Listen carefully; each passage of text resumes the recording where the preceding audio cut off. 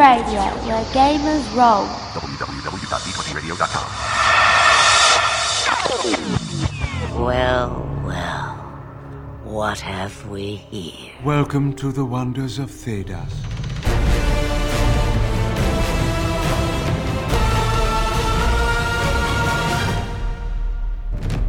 Welcome to the Wonders of Thedas podcast, your one-stop shop for all your Dragon Age role-playing game needs. My name is Ren. And I'm Jessica. Welcome back to the Wonders of Thedas, episode 57. We're going to be talking about a rogue specialization this time around. Woo! This is a good one. Oh, yes. We had our usual social media blog post, poll, etc. And the winning vote this time went to the Bard specialization. Yeah. I love bards. I'm kind of a bard. Except without all the sneaky business that this one implies. We'll talk about that later. Yeah. So, by the time this episode comes out for patrons, hello patrons, thank you all so much for all your support. We appreciate it. They're coming out pretty soon for patrons. Yes. Patrons, you're getting this, so you're getting this, of course, a little early, but by the time this comes out for the public, we will be at...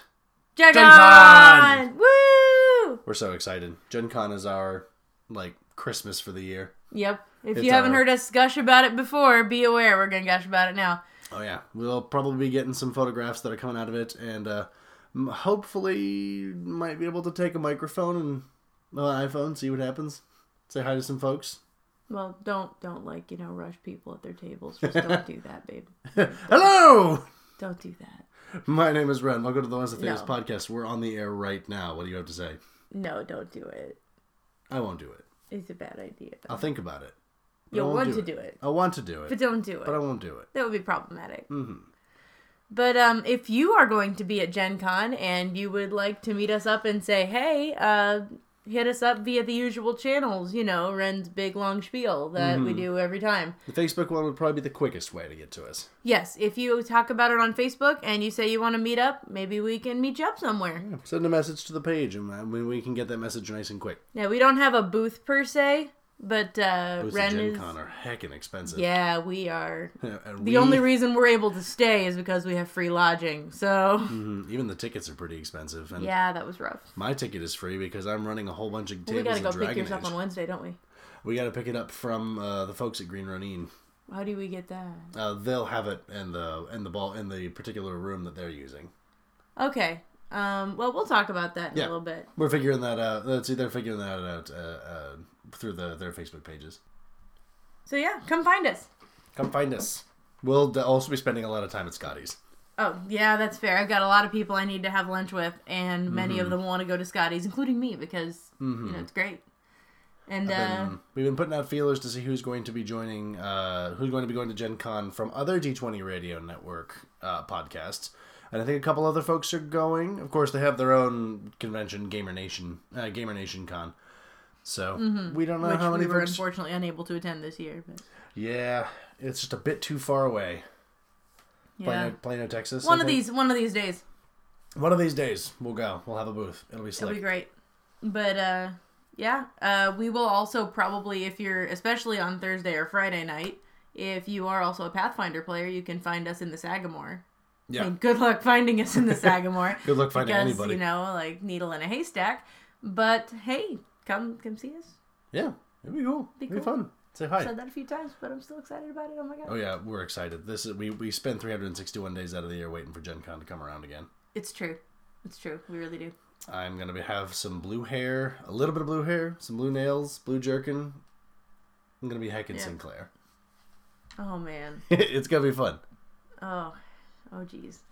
All right. Well, we get to jump into one of the segments that we usually don't get to. It's not for Dragon Age news, unfortunately, but because I imagine all of you folks enjoy the Age system because you're here, you'll probably want to hear what's going on this week in Thedas. You aren't worried I'll just make it up as I go?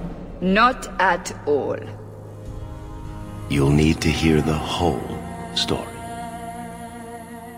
Welcome to This Week in Thedas. You avid Age players out there have probably already noticed, but the Expanse RPG has been put to Kickstarter by Green Ronin, and it funded in about an hour. Nice. They're still collecting for, I think, from the time that we're recording this, 27, 26 more days. By the time this comes out to the public, that'll be more like 20 days, but that's still lots of time to get your hands on the Expanse RPG. For those of you who don't know, like me, The Expanse is a sci-fi series about the possible future for Earth expanding out into space. The series was originally written by James S.A. Corey, and they made it into a television show on the Sci-Fi Channel. It sounds pretty cool, having a trio of cultures divided among Earthers, Martian colonists, and colonists of the asteroid belt. I recommend checking it out, and if you like what you see, and you already enjoy the adventure game engine, drop a few dollars into Kickstarter, because they're using the age system. Yeah, that's what Kickstarter's for. Get you some good stuff. Get some space age, finally. And of course, Modern Age is still, I think, in pre-order. I hear that the Modern Age GM's kit is going to be available to be picked up at Gen Con. That'd be good. So we got fantasy, we got modern, we got space. We got most of the bases covered. I don't know what we got fantasy past, fantasy present, and fantasy future. Woo! It's hard to argue with. Yeah. So feel free to check that out. You got lots of time to get in on it. And, of course, we've got a couple of our own things to talk about in the Codex. You can ask me questions if you like. I'm not sure why you'd want to, but... Oh, good. Thank you. I'm going to regret this, aren't I? Welcome to the Codex. First couple of questions. We got 2 question askers this time, both who brought a couple of questions to the table, all of which are good head scratchers, and got some lore drinkers around here, I see. First couple of questions come from Drunkle Grog through our Facebook. First question, what are dragons in Dragon Age? There are high dragons, people that turn into dragons, dragonlings, and if you want to go Reaver, you can't find a dragon, grab a wyvern, it will do, and even the Kunari may be tied to dragons. What makes a dragon a dragon? That's a fair question. I don't... If there is something that makes something uniquely dragon, I don't think it's been elaborated on. I think dragons just are. I think that I would guess, this is just my guess, that I'm pretty sure that it would be something like sort of a family, like a scientific classification family, where you've got like wyverns and you've got dragonlings and stuff. Like, honestly, aren't wyverns like a form of... Wyverns all of this is dragons. Right. Wyverns are not considered to be true dragons. And as far as people that turn into dragons, Flemeth doesn't ever count. Just assume that Flemeth doesn't count. Flemeth in defies pretty much categorization. Any category, Flemeth doesn't count. It's true. So that would be my recommendation as far as that goes. Don't put her in a box. She'll break it. And she'll have words for you. So, I guess to answer your question, dragons just kind of are. And they're very important to Thedas. And if some of the comic books are to be believed, then very integral to Thedas' history. Or at least very tied to Thedas' truly ancient, like pre-dwarven, elven, human history. They just primordial creatures of true strength and power and mystery, and we don't really know if they have if intelligence is a thing, but they are creatures of a primordial nature. They're kind of a truth of the Dragon Age universe. I think that's pretty much it. They are centers of power. They are power, representations of it. So I hope that answers your question. Yeah, sorry there's not a whole lot more. Yeah, a lot of stuff in Dragon Age is kept pretty secret, but that does mean that we have lots of openings for making our own campaigns or for BioWare writing their own stuff. So we'll have to see what comes of it. Did I kill Andraste when I killed the dragon on Mountaintop Origins? Wouldn't that mean I am a terrible person? Are dragons people too? Couple of pieces to this, but one of mine is, this is why I like to play everything as though it's Undertale. It doesn't work very well in Dragon Age, though, I'll tell you that right Dragon now. Age is really not that kind of game. Sadly. You don't get to spare everyone, because a lot of folks are not going to pick the spare option for you. Yeah. So... Makes me sad. That said, I am pretty sure that's not actual Andraste, but... Probably not. Dragons are super intelligent, so you did probably kill a sentient creature, but let's face it, you kill a lot of sentient creatures in Dragon Age, so...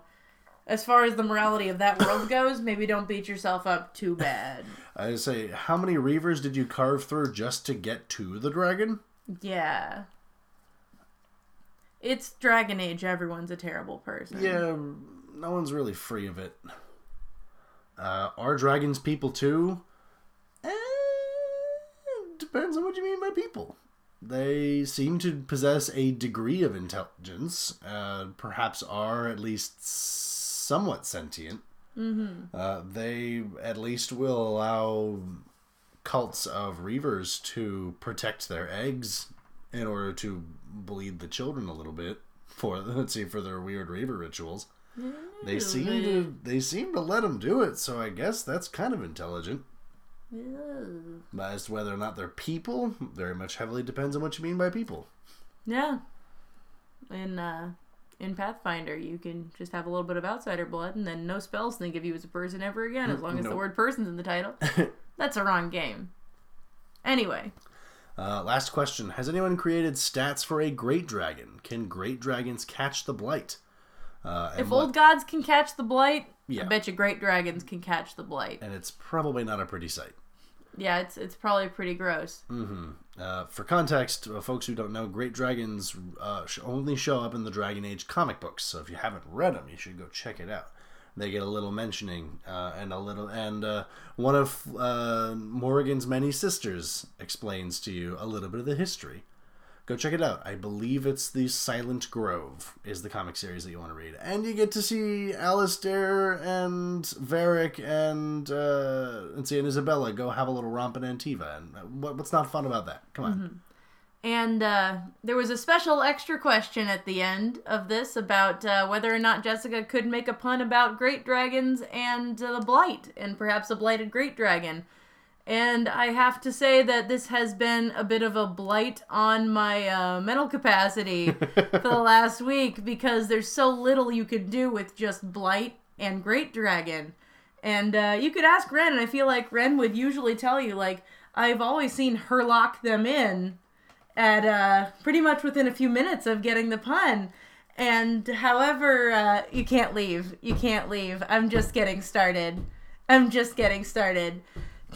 say that, I've always seen her lock them in right before, just right after she hears the question. But in this case, I just feel like I've done so many. Feel like Wyvern to break, and if you want a really good pun, you're gonna have to give me more background information.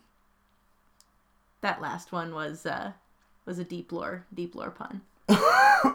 Anyway, I hope that works out for you. Here's my flourish and a bow. And I probably am now about to get a divorce, but it was worth it. So, there you go, Drunkle Grog. You're welcome. Thanks, Drunkle Grog. I hope you ask another question real soon. Ask for more puns. Ren loves those. Mm-hmm. Next questions come from Trey Patch through our email. Hello, Trey. I think you're a first-time asker, so welcome to the show. Thanks for asking. And some good questions here. First question, how have you handled the leveling of NPC companions that travel with the party? I created several NPCs to aid the party when a player is absent, but the players have made them a permanent fixture to the party.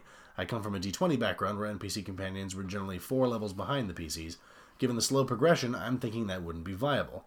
Wanting to keep in the spirit of Dragon Age, do you have any tips, advice, or sources of inspiration when developing the hard decision points? Oh, I guess I jumped into the next question. That was 2 different questions. Okay, sorry. First question about NPCs and how to handle leveling them. We did this in my campaign as well. I think what we did, I want to say I kept them at half your level. Oh no, it was not quite that bad. Basically, by the time we got to a point where the level would matter, you pretty much had them doing, like, this, not even really, I think it was much more conceptual when they were involved. It was more, okay, so this NPC does this, and this enemy takes this many damage, or, and then, like, I don't know how you were keeping track of the number of hits they could take. We did eventually level them up. Yeah. I think when we hit level, like, 12 or 13, we leveled all our NPCs to 10. Mm-hmm. And then by the time we were 20, they were 15, quote unquote. Something like that. But if you're going to actually have them running full turns, I would not make them less than 2 or 3 levels behind your PCs, because 4 is probably too far if you're going to be directly impacting combat. That is getting to the point where, because somebody goes back. The difference between like a level 13 and a level 12 character in Dragon Age is not like a huge difference. But the difference between a level 12 and a level 15 character that gets more noticeable. Starts to get more substantial. When it gets to 16 or 17 and like that's whole levels of specialization. Yeah, that's specialization talents, that's like 3 or 4 ability points and more focuses. So you could be missing out on some stuff. Now, of course, some GMs probably run NPCs kind of like you, like companion NPCs, like you'd run regular NPCs or monsters, in that class levels aren't necessarily a thing that they have to do. So feel free to, like, maybe not, you don't have to level them up like a PC, although you absolutely can do that because it's right there in the book. It's easy to conceptualize and keep track of. But you can always just, give them a couple extra hit points, or... Although if you're going to be running them in combat as, like, full party members, you probably want them to be built, because there's too much room for error there, too many chances for that to go awry. I can see that. That's fair. So, hopefully honestly... that answers your question? I think so, yeah. It sounds like you pretty much already got a handle on it. Probably keep them a little closer to 2 levels behind. Yeah, 2 or 3. When you've maxed out, if you've got a character with high leadership in, say, I'm pretty sure in 3.5 and in Pathfinder, you'll usually end up with a character with a maximum of 2 levels below your PC. Yeah. And that tends to work out okay. We're currently running a Pathfinder game where I have a companion who is 2 levels lower than me, and she is still wrecking face and taking names. So it 2 to 3 is a good area. It keeps them viable and not completely safe, but more likely to survive a hit. Gotcha. That's what I think. And, of course, if you don't want them to necessarily have a space on the initiative because it would take too much time, feel free to have the stat block ready for them if you really need it, but then have them conceptually help in the combat. Like, maybe they occupy the attention of one enemy, taking that enemy out of the combat so that your PCs have less of a burden. There are lots of ways to do it. Yeah. And then that second question that kind of got lumped in. Hard decision points. Yes, you, I know, have a particular thing to do for this. Yes. My favorite thing to do for hard decision points. Dragon Age is supposed to be a world of making difficult decisions and living with those consequences, or finding the consequences that you have the easiest time living with. So, making good, difficult decisions should probably be a very high priority for a lot of game masters. Giving the PCs something hard to think about, where neither option is a great option, but maybe one option opens doors that the other one doesn't. So, the thing that I like to do is... Because we don't like keeping things too depressing and dark around here. Right. We like to have a chance at cool things. And we make it a chance, because when we have decision points, we usually have 2 difficult decisions, like... I think one of the most recent ones we had near the end of the campaign was our rogue character who is the only person who ever gets to be talked about in this campaign, in this podcast, apparently. She gives us so many good examples. But our rogue character was, all the characters are assisting the Grey Wardens and the Royal Army of Ferelden in performing an assault on a keep that was built deep in the Black Marsh by... We don't need that too much exposition for this example. Right, well, by an evil cult.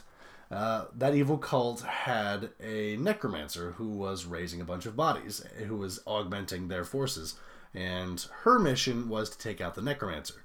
Her apprentice is very plucky and very excited to be here and to help and to show Callian what she's made of. Cut off people's ears. That too. She snuck along behind Callian, and just when Callian got to the tower where this necromancer was, she shows up, but she kind of like gets slowed in the mud, and there are undead creatures going for her, and Callian by this point is like level 18, 19. She's like maybe level 5. Yeah, so Callian ended up with a with the choice of, do I take out the necromancer right now and risk my apprentice dying, or do I go to save my apprentice and risk blowing my cover to the necromancer who may try to escape? Yeah, pretty much guaranteeing one on either side if she Yes. had focused. Like, if she had just gone for the necromancer, that was probably a dead apprentice. And if she had gone for just the apprentice, that was probably going to be a problem for the next. So, with my games, I usually offer the option of trying, especially when you got like things that you want on both sides. We give a possible third option where where you try to go for both at the same time, but things get more difficult. Like substantially. Yes. So she essentially had to juggle 2 combats at the same time. I think she had some way of like stunning the necromancer so he couldn't get away right away. Yes. But then she was able to get her apprentice away from the zombies at the very least, and get her to a safe position while she went and dealt with the necromancer, and then had to double back and fight the zombies who were coming for the apprentice. Yeah, she had to pull double duty, and it would have been a much easier encounter if she picked one. But yes. I believe earlier in the story there was one point where you were going to make me choose between like saving 2 kids, like each one was in a dire situation, and the only way I was going to be able to save them both is if I tried one particular spell and happened to get fast cast, and I managed to make it happen because the dice are only ever in my favor in really, really cool moments like that. I mean, that's a good time for it though. Darn. But yeah, so having that third potential option for getting, for great risk and great reward can be very useful. Oh yeah, and exciting. And gives your players a chance to feel like, well, at least I had a shot at changing the narrative. But you should also let your players know, if you're going to do those third options, that you're going to be hard on it. Yes. And if they do not succeed, they lose both. It's not great to lose both. Person who chases 2 rabbits captures neither. Yep. So let them know that's the kind of situation they're getting into if they're going for it. So yeah, that would be it. So thank you for the question, Trey. Thank you for the question, Drunkle Grog. Of course, those of you listening out there, if you have a question about the Dragon Age RPG, whether it's mechanics, build suggestions, questions about lore, clarifications about old episodes, anything else, send a message to wondersofthedaspodcast@gmail.com. Send it to us through our Facebook, Twitter, Tumblr, Google+, or SoundCloud accounts, or send a personal message to Cot the Protector or Healer Puff on the Green Roading forums, or send a message to Cot or Lise on the D20 Radio forums. That's us. We've got nothing for the Dissonant Verses this time around, unfortunately. If you want to send us something, send it to any of the places that Ren just said. Please do. And of course, all the things that we've already compiled, all of the fan-made creations that we've shown on our Dissonant Verses, you can also find on our Resources for Your Game page for the Resources of Your Game page on our blog, wondersofthedaspodcast.wordpress.com. So feel free to check it out. There's a lot of cool stuff on there. I reorganized it a little while ago, so it's a bit cleaner than just a huge list of things. Hopefully that helps.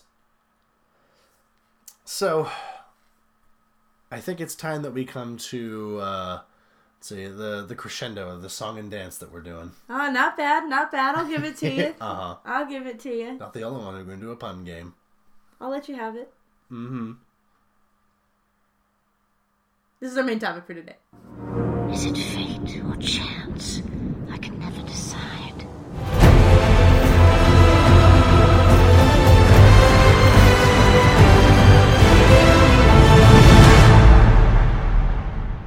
I would have done another pun on top of yours, but I figured after the fiasco about 20 minutes ago, I'd be Bard. I was waiting for one, but it looks like you just missed it. Damn it. I figured I'd be Bard.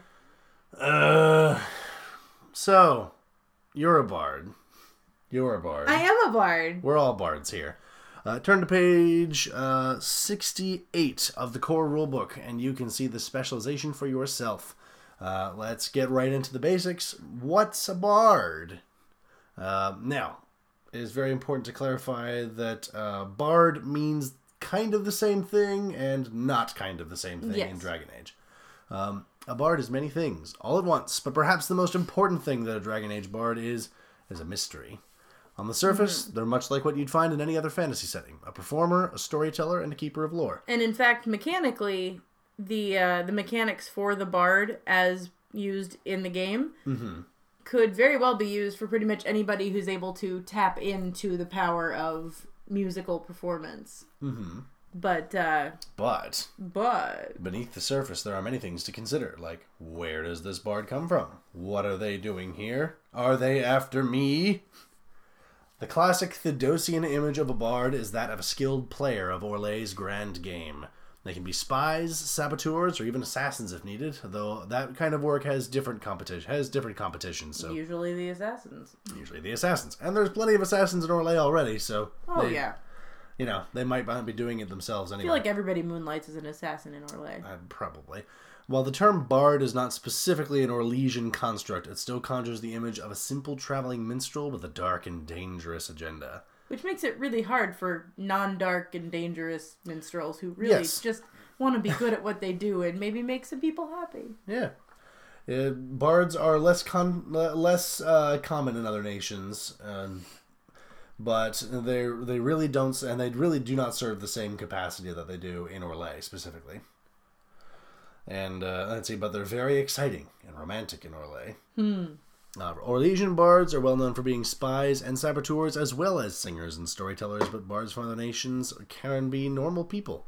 At the core, bards are performers, performing both in the light and in the dark. I kind of feel like if you take any class of person and then put the word Orlesian before it, you sort of imply that same difference. Like, you know, you're not wrong. A regular mage is just a mage who does stuff that is mage-like. An Orlesian mage does mage stuff and sabotage. Like, if there's always an and sabotage. Like, oh yeah, that's just part of being Orlesian. They got plans. If you're Orlesian, you got plans. Oh yeah, you got ladders to Or you've climb. left Orlay. Or you've left Orlay because, dang, that place is crazy. Who else in Dragon Age has the bard specialization? We've got a couple of real winners here, like... Oh, yes. Leliana. Lely. I love Lely. Our classic bard has been there pretty much the whole time. Dragon Age Origins all the way to Dragon Age Inquisition. And a couple of lesser-known bards. We have, of course, Empress Celine from Dragon Age The Masked Empire and Dragon Age Inquisition. You got to be good to get there. Oh, yeah. I believe she started as a bard. She may not necessarily still fill the capacity as an empress, but she still has all those skills that she needed to get there. And of course, her her left hand, Briella, definitely fits the profile of a bard. Maybe not necessarily the performer kind of bard, but definitely like the insinuating sneaky bard. Yeah, the insinuating sneaky. She's, of course, also from Masked Empire and Dragon Age Inquisition. Catriel from Dragon Age The Stolen Throne is definitely a bard. Says as much as herself. She's the one who romanced King Merrick, and things did not go well. Spoilers. For a short while, Josephine Montillier was a bard. She was lured into the life with friends of hers from Antiva by the romance.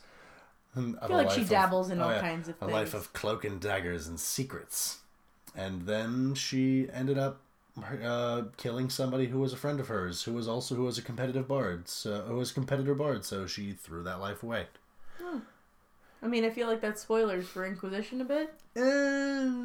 Teaches you some things about Josephine. Of course, there's Marjolaine from Dragon Age Origins, who is a villain as part of Leliana's background, and of course, one of the major villain of Leliana's song, the Leliana song expansion. And then my personal favorite, I can't get enough of this guy, is Philium, a bard. You have to say the exclamation point. The exclamation point is important. It is always in there. He says so. You can find Philium, a bard, in several codex entries and, of course, the World of Thetis volumes.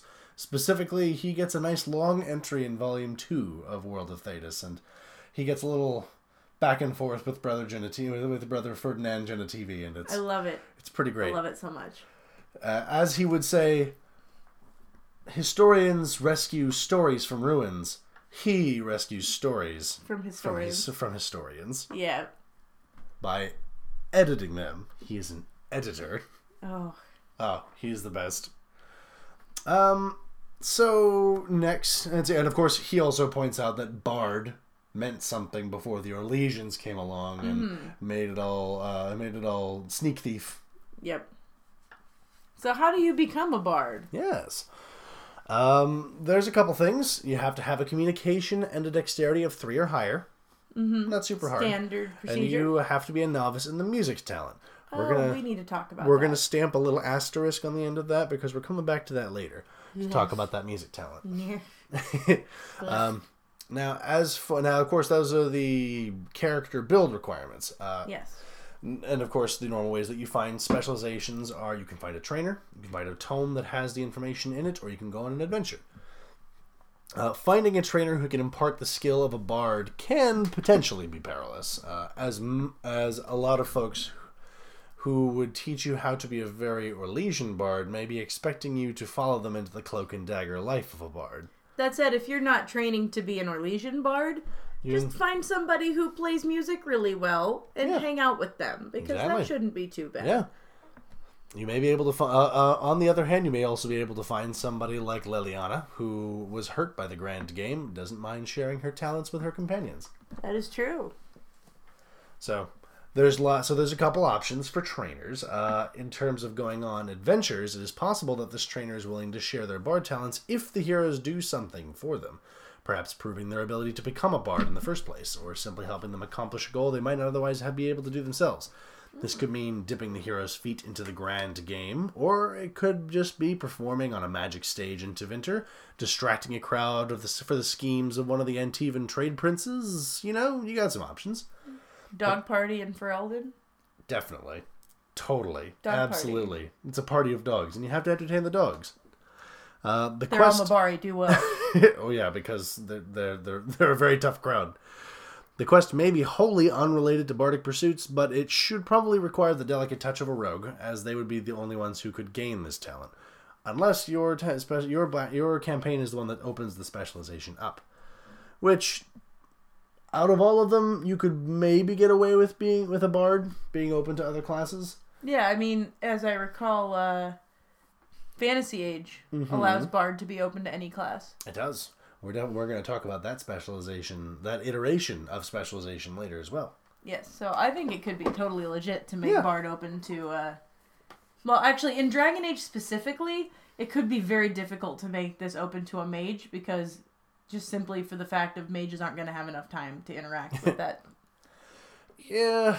It's not going to work out. They're going to get hunted down. Maybe if you were an apostate and really good at hiding, like, maybe then. Being a bard means that you're making yourself noticed. Yes. Now, of course, finding a large tome with a collection of powerful stories or songs may be enough to get you started on the path of a bard. As being a bard does not require you to go to Orlais.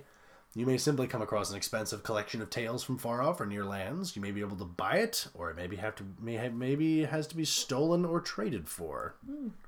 Maybe you got it from Philium, a bard. A bard? Now, what does the specialization do? Despite the cloak and dagger nature of a classical Orlesian bard, the bard specialization is mostly about being in the open. Yeah. You learn a series of songs that can be activated as a major action and maintained each round as a free action. They may or may not be songs for you. They could be dances or speeches or recitations or even scenes that you act out. Miming. I want to mime. I need a Dragon Age mime. Make it happen. Heck yeah. Miming of valor. Yes.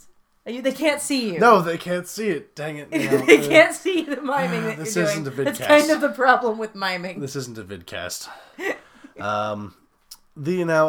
Feel free to get creative with this. Singing is fairly classic for the specialization.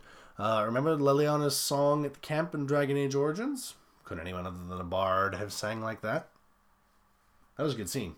Mm-hmm. By today's standards, it's a little silly to watch some of the animations. Because but that's not what we're worried about. That's not what we're worried about. But what happens to your songs when you go unconscious is a bit unclear. We would guess that the effects persist until you cannot use a free action on your next turn to keep the song going. These songs have various effects, as we'll go over. At novice degree, you learn the Song of Valor. Is that what we would guess? I wouldn't guess that. Yeah, what would you guess? I would guess that when you go unconscious, it ends because you pretty much in the middle of... You don't stay conscious until the end of your turn. You can't keep singing for the rest of the turn. Mm-hmm. You go into the dying state. You're not singing while you're dying. Trust me. Perhaps he was dictating. As a vocalist. Oh, yeah. The legendary Black...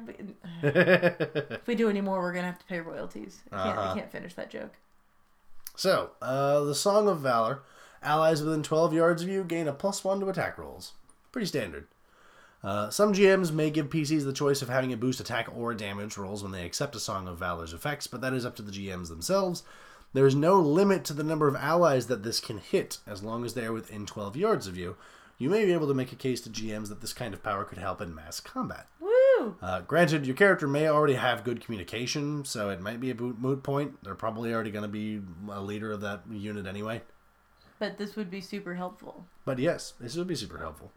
The Journeyman degree, you learn the Song of Friendship. This ability is as cool as it is adorable. Aww. You perform a song that reaffirms camaraderie and companionship, granting everyone all of your allies a +1 bonus to communication, etiquette, investigation, persuasion, and seduction tests for the remainder of the role-playing encounter, or as long as you maintain it in a combat encounter. Now, a bonus to communication tests and role-playing encounters, sign us up, because that's amazing. That's everything. Communication is everything for a role-playing encounter. Your friend, and honestly, if you're the bard, your friends probably need the boost. You can also probably assume that boost goes to you as well, making you an even better face of the party. This can be everything that you and your friends need to push through a deadly investigation, prevent an assassination attempt, or even just speak before a crowd. Now, you do not need to maintain this song during a role-playing encounter. You perform it as a major action, and it persists for the rest of the encounter. This means you don't have to be performing for an entire encounter when you could be using your communication to do some solid work. In intrigue campaigns, this can be a bread-and-butter ability activated before any encounter. Yes. Don't forget that NPCs can use this too, making them more prepared for a game of intrigue against the PCs. I would personally pay very good money to see this work well in a combat encounter. Yeah, well, how would you use this in a combat encounter? You would be a major action to turn it on, and then while you continue performing and spending free actions, all your friends are getting +1 of those specific communication focuses. Are they trying to... Like, unless you're doing the kind of combat I like, which is the let's talk them down and then everyone talk about their feelings, then I don't see this being particularly useful. The only place I could see it being useful is if you've got chevaliers in the party who can use communication etiquette instead of communication deception to perform the taunt stunt. That is true. Yeah, it would be good for that, but it's not really super useful in combat. Yeah, you're probably not going to get a lot of use out of this in combat, but unless you're using like the taunt ability. No, even then that doesn't require a communication test. I mean, the taunt, I believe, requires communication deception, but that is not one of the focuses that it gives you a bonus on in the first place, so still not super heckin' useful. Maybe you just wanted to tell someone how much you appreciate them in combat. Maybe that was what you wanted to do. Maybe that's what you wanted. In this case, this will help you do it. Maybe or you just hit on them. I mean, you could. It gives a bonus on the flirt stunt. Yeah. You know, in the middle of a fight. That's real skeezy. Quick, friends, hit on them. Nope. That's skeezy. And then they don't want to fight anymore. They just leave. And then we all just kind of go I'll tell you something. If I am already mad enough at someone to try to kill them and they think that then is a good time to flirt with me, it will just make me want to kill them more. Fair enough. That is a whole lot of not okay that I would be super ready to murder somebody for. Fair enough. Well, use it your peril then. Indeed. The master degree, you learn the Song of Captivation. This powerful song lets you make an opposed communication performance versus the target's willpower self-discipline. If they fail to beat you, they can take no actions on their next turn. That is just sweet. This is a powerful controlling ability in just about any kind of encounter where you need to distract somebody or slow them down. Exactly how this ability works round to round may require some clarification. Since the power says that they lose the actions on their next turn, how it may work when you start the song as a major action and you make the opposed test, if they lose their next turn. On your next turn, you can keep the song going for another round with a free action, making another opposed test. If you win, they lose another turn, and you rinse and repeat. This is like Mind Blast on steroids as far as like battlefield control goes. Mm-hmm. It doesn't hit as many people, but it hits that single specific person in a far worse way. Like, and it just continues. Like this is Mind Blast, but worse, and I love it. No actions. They don't get to do anything. Now they have to be within 16 yards, and you can only do it once per round. However, I, as a GM, would probably be down for you being able to use the Sway the Crowd stunt to hit more than one person with this. What do you think? Yes, absolutely. If you roll stunts on that communication performance, Heck yes. And if you're a journeyman in the oratory, talent, you can hit 3 instead of 1. You can captivate 4 people all at once. Whoa. Wow. Check it out. Ridiculous. Isn't that crazy? Now, of course, that means you have to roll stunt points every round if you want to actually keep them captivated. But, stuff happens. Mm-hmm. But so, be ready with them stunt points. That's stupid good. You got some stuff to do with those. Some GMs may rule that you must perform your major action every round to keep someone captivated, but the talent does say that starting a song is a major action, maintaining it is a free action. And there is no mention that Song of Captivation is an exception. Yeah, I mean, if I were playing the Bard, I would be super stoked about it only being a free action. If I were the GM, I would definitely understand the need to perhaps make it a major action every round, because that's very powerful. It's pretty good. However, GMs, don't forget, NPCs can do this too. Yeah, for mid-level villains or even minions of high-level villains, this could be real mean tricks. I mean, if you're going doing a really high-level intrigue campaign and they go up against the villain who's got 4 master bards, and say your mage is one of those that's like, I don't need willpower. or the warriors and the rogues are all like, willpower, whatever. Only the mage needs that. Oh yeah, that could be not a bad day. Not gonna work so great, is it? A bad day for everybody. It's gonna be a bad day for everyone. So keep that in mind. Now, what other specializations complement this one? Activating songs takes a bit more time than most abilities that are activated and maintained for encounters, most of which are just activate actions. These powers are still potent once you get them started. Not to mention, the Bard specialization is useful in more encounters than just combat ones, especially useful in role-playing encounters. So any specialization that improves combat ability is only going to make you more dangerous. So most of these options are pretty good choices. Let's start with the Assassin. This combo feels like an all-in-one Orlesian. Yeah, that is how you be an Orlesian. Yes. The one who can operate... Actually, I'll take it back. This is one of the ways to be Orlesian. There's another one coming up.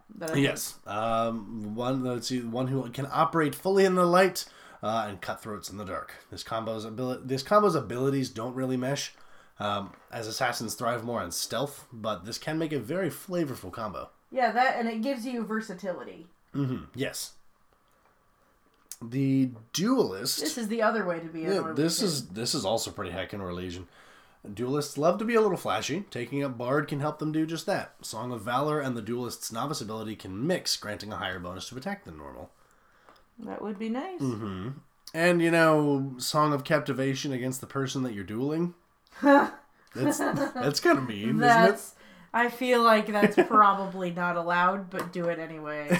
Can you imagine how mad Lord What's-His-Name would have been in the Autumn Falls tournament? Forsad Malcott? That would have been great. He would have been... Oh, man. That would have been beautiful. Anyway. That would have been kind of great. Next one, Legionnaire Scout.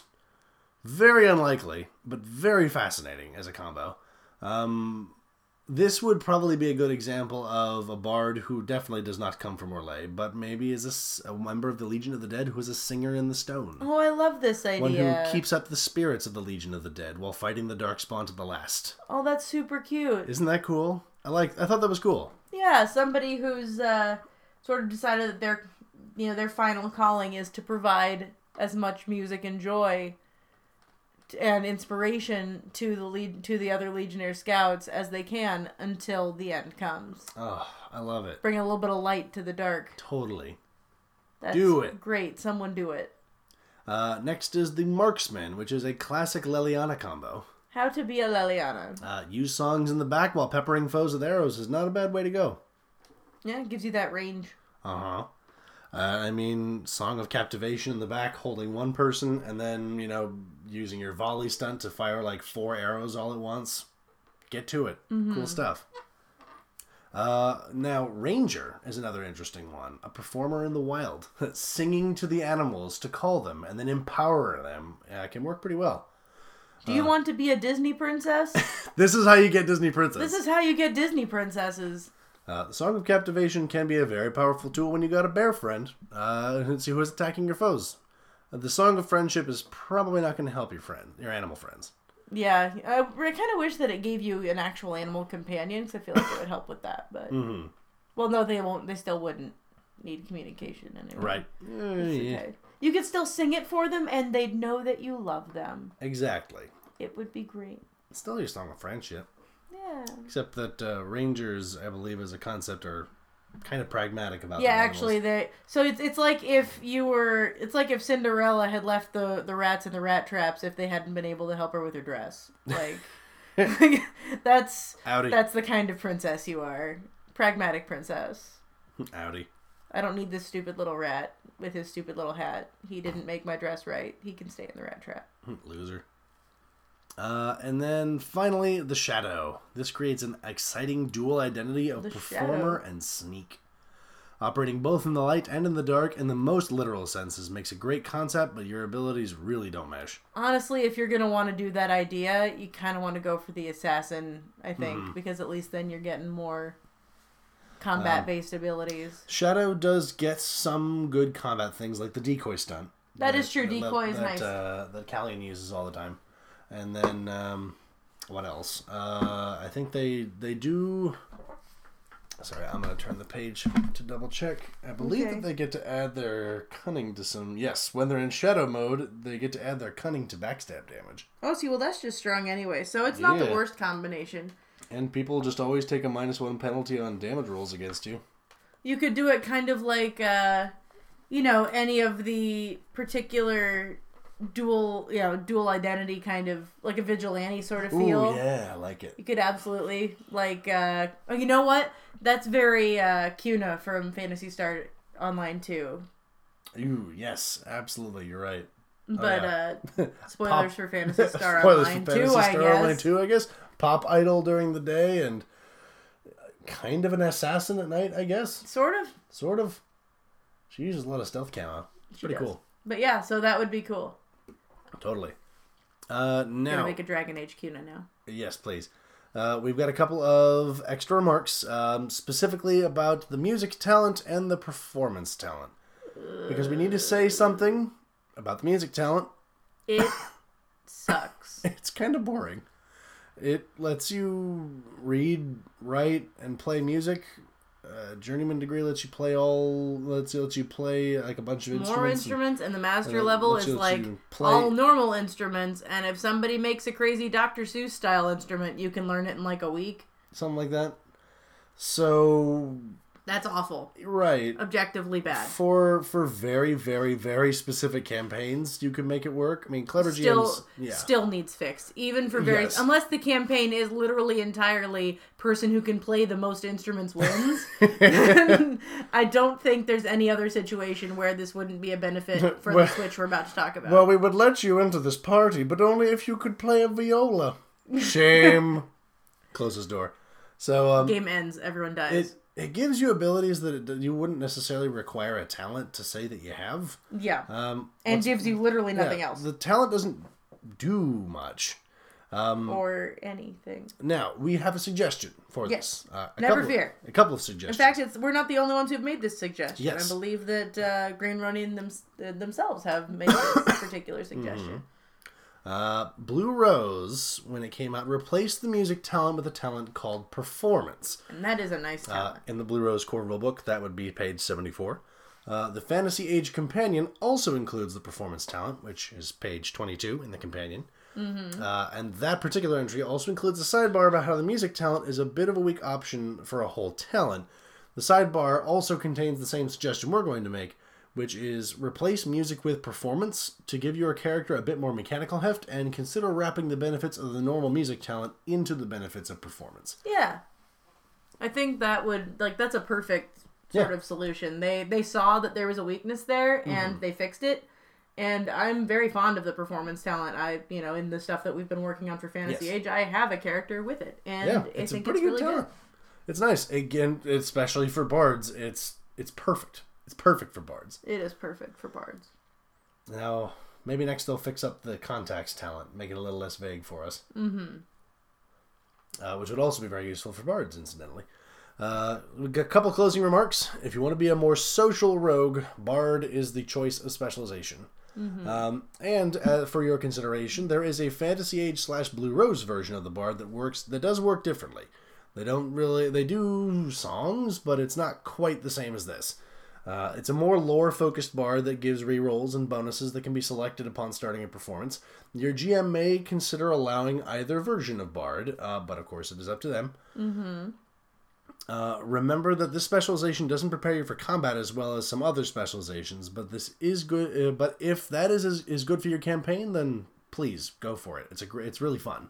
That said, GMs, if you're a little bit skittish about the Song of Captivation, the other version of Bard is still very good and fun to play, and I think honestly gives a bit more oomph in other areas without giving this single game-breaking power at the end of the chain. It's a bit more versatile than this particular Bard specialization. It's got more moving parts without the I win button at the end. It's a fun I win button, but I think the last one is you get to do a performance, and the Master Degree is you do a performance and you give a specific benefit, and then you have to keep performing again and again to get all the benefits, but it can also work as a debuff on enemies. Yeah, there are some really cool abilities, so check it out. Let's see. Solid talent choices for bards include contacts. You may want to talk to your GM. Whatever that does. Right. You'll want to talk to your GM a bit more closely to really determine what contacts is going to do. We'll be honest, we just thought it sounded like a bard thing. Yes. It's not actually a really understandable. As a talent itself, contacts does, a lot of folks argue reasonably, that it does things that you would normally do in a campaign. Develop relationships with NPCs. Yes, exactly. I guess the idea is that contacts is supposed to let you come prepackaged with NPC friends. Again, I feel like people make friends before. Right. Exactly. So maybe they'll revamp that later, and we'll have to revisit that talent. That would be cool. Of course, intrigue is a talent you'll probably want to check out. Mm-hmm. Lore is a talent. As a storyteller, lore could certainly help anybody. Observation is a good talent for bards, especially ones who are dealing with a lot of intrigue and need to be noticing things. Mm-hmm. And oratory for the more performy bards. That's the one. It's a good one. It's a really good one. Just simply because, especially if you're getting Song of Captivation, this is giving you Sway the Crowd. 3-for-1 deal. Gotta get to Journeyman. If you're planning on messing with Song of Captivation, you want oratory, and you want it yesterday. Heckin' yes. All right, well, I think it's curtains for us. Brings us to the finale. Yep. So, thank you, of course, for listening to One is a Thetis. Again, hope you enjoyed this hope you enjoyed this little jig as much as we did. If you like what we do, please consider supporting us on our new Patreon. You can not only get double votes on later episodes, but you can get the show a week early. If we get enough support, we can meet you with a Discord channel, start inviting people onto the show with us, become a weekly show, or even start a new show for other Age games. Although we're probably going to do that one anyway. Yeah, that's likely to happen eventually. Because Age is cool, and we've got Fantasy Age, Modern Age, and now the Expanse RPG we got to talk about. Some stuff in the works too, so stuff. Cool fun stuff. Anything that you can contribute, of course, is appreciated. You can find a link to our Patreon on our blog and in the post for the show. If you'd like to keep up with the show, you can, of course, follow us on our social media. Feel free to leave a comment or a question or tell us how your Dragon Age games are going. Yeah. Feel free to comment on our show on SoundCloud, and if you can, please leave us a review on iTunes or Google Play. It really helps us out. All of this really helps us out. We have a lot of fun doing this, but we also have, full-time jobs, and we've got games, and I've got grad school coming up for me in less than a month. You got grad school. So. I will potentially be if we start getting into doing actual plays, which I'd very much like to do. But we're hoping to do. That's a large part of the stuff that we're working on. But I think we've got other campaigns that we should probably finish before we get into that. So yes. We're busy folks, but we've got plans. We like to do stuff, and we're having a lot of fun with this. And it sounds like you folks out there are having a lot of fun with this too. So yes, we cannot thank you guys enough for tuning in. This would not be what it is without the support of the community. You guys have been great. For sure. We love hearing from you. We love answering your questions, and this podcast is for you guys, more than it is for us. We just I think the best part, honestly, I guess it's still for us, because the best part is getting to interact with these amazing people who sort of have so many cool insights about this game. So there's a lot of really talented folks out there. So thank you all for all the stuff you sent in, all the questions you ask. This is your show as much as it is ours. It makes our day. So, thank you for the millionth time. This is Ren wishing lots of sixes on that dragon die. And this is Jessica wishing you good heals and happy feels. Thank you so much for listening to the Wonders of Thedas podcast. We'll catch you next time. Have a good one. Bye-bye.